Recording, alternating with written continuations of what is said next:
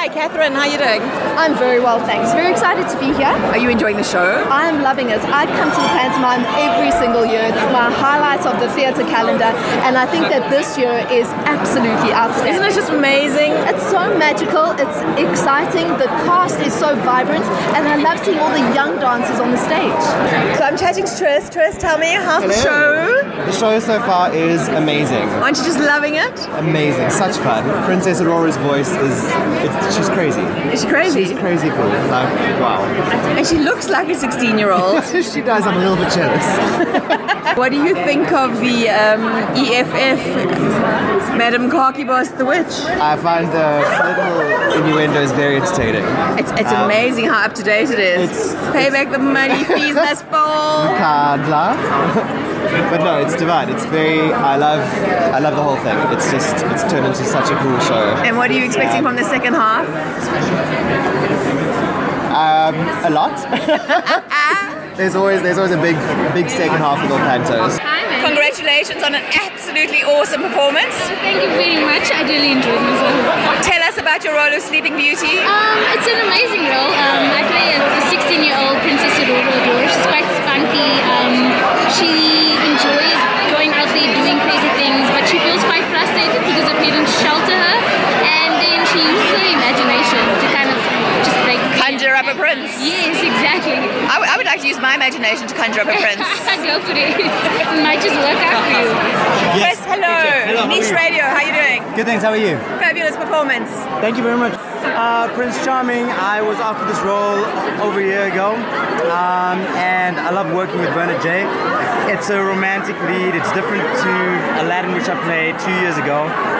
Aladdin was more of a mischievous character. The Prince he had a bit more tongue-in-cheek, and he had to play it a little more straight, and he wasn't given that leeway to stretch his comedic chops.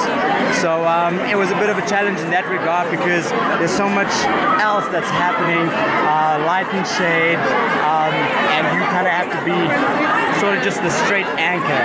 So it was a bit of a challenge, but I enjoy it because of that. It's harder to play a straight character, in my opinion, so it was a good challenge for me. I have to tell you don't have to worry about your comedic chops, because the lamb chops on the sides are doing quite a good job.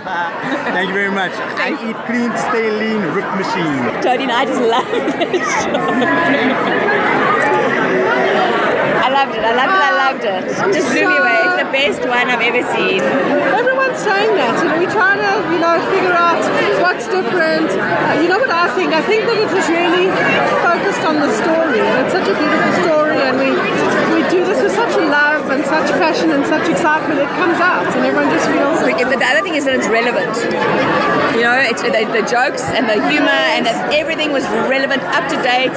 I mean, Adele's song "Hello," they're in the show, brand new. Janice is a genius, and I'm so proud to watch the things that unfold, because it actually, when you see the script in the beginning and you see how it unfolds as we go along, it's just we actually watch magic happen. Claire and Debbie, tell me, what did you think of the show? Very much fun, very sparkly, thumbs up, awesome, fantastic. We love the 2,146,000. How were those? And all those political jokes. Yes, and all the political jokes, and the chocolate. I think the people that are going to remember the most are the chocolates. Yep, chocolates. There's like a queue for chocolates here. My name's Isabel, and Isabel. we're part of a company called Pisa Sales and Distribution.